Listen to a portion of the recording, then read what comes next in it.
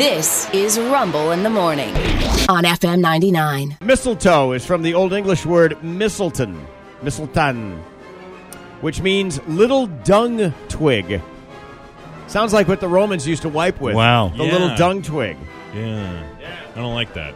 Well, apparently it was because they knew back then that these plants were spread through bird poop.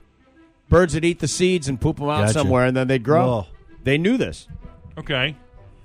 Pretty interesting. Yeah, but that's a lot of plants. Why this one? I don't know. Maybe it's especially robust at this. Yeah. In some European countries, it is traditional for people to leave out their shoes rather than their stockings for Santa to fill. Oh, that's gross. So you come out and your shoes are filled with oranges and mixed nuts and a Matchbox car. Yeah. Or a Hot Wheel. Yeah. According to the Guinness Book of Records, the tallest Christmas tree ever cut. Ever cut. 497 feet. That is, wow. No. The year was 1950. It was 221 feet tall. You're so wrong. That's 20 stories. That's wild. That's much taller than the building we're in. Oh, much. Yes.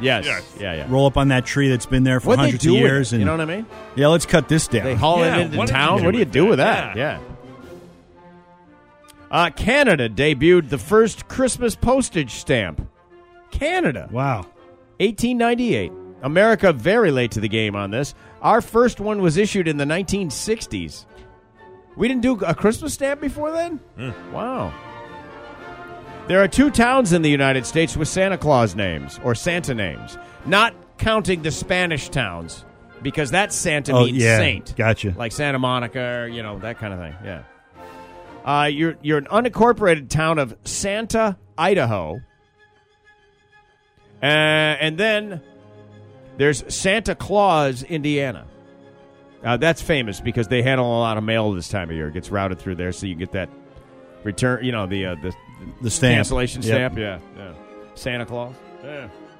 There you go. All right, those are your random facts, know and share. Just as I can't believe I got through 5 of them that quick. Yes. In addition, the tallest tree ever cut was displayed in 1950 at the Northgate Shopping Center in Seattle, Washington. Oh.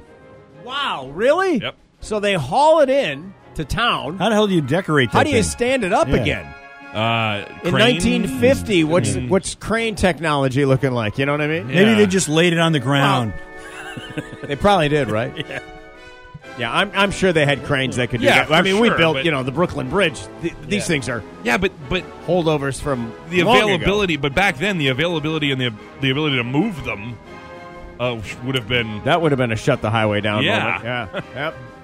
That's just wild to me. Yeah. Did you see the video that was going around about the people bought the 15 or 20 foot live Christmas tree and how difficult it was to maneuver into their house, which, by the way, can accommodate it because it's that nice. Yeah. We're just showing you how difficult it was. It was like this high-end Christmas tree service with all these guys trying not to break everything.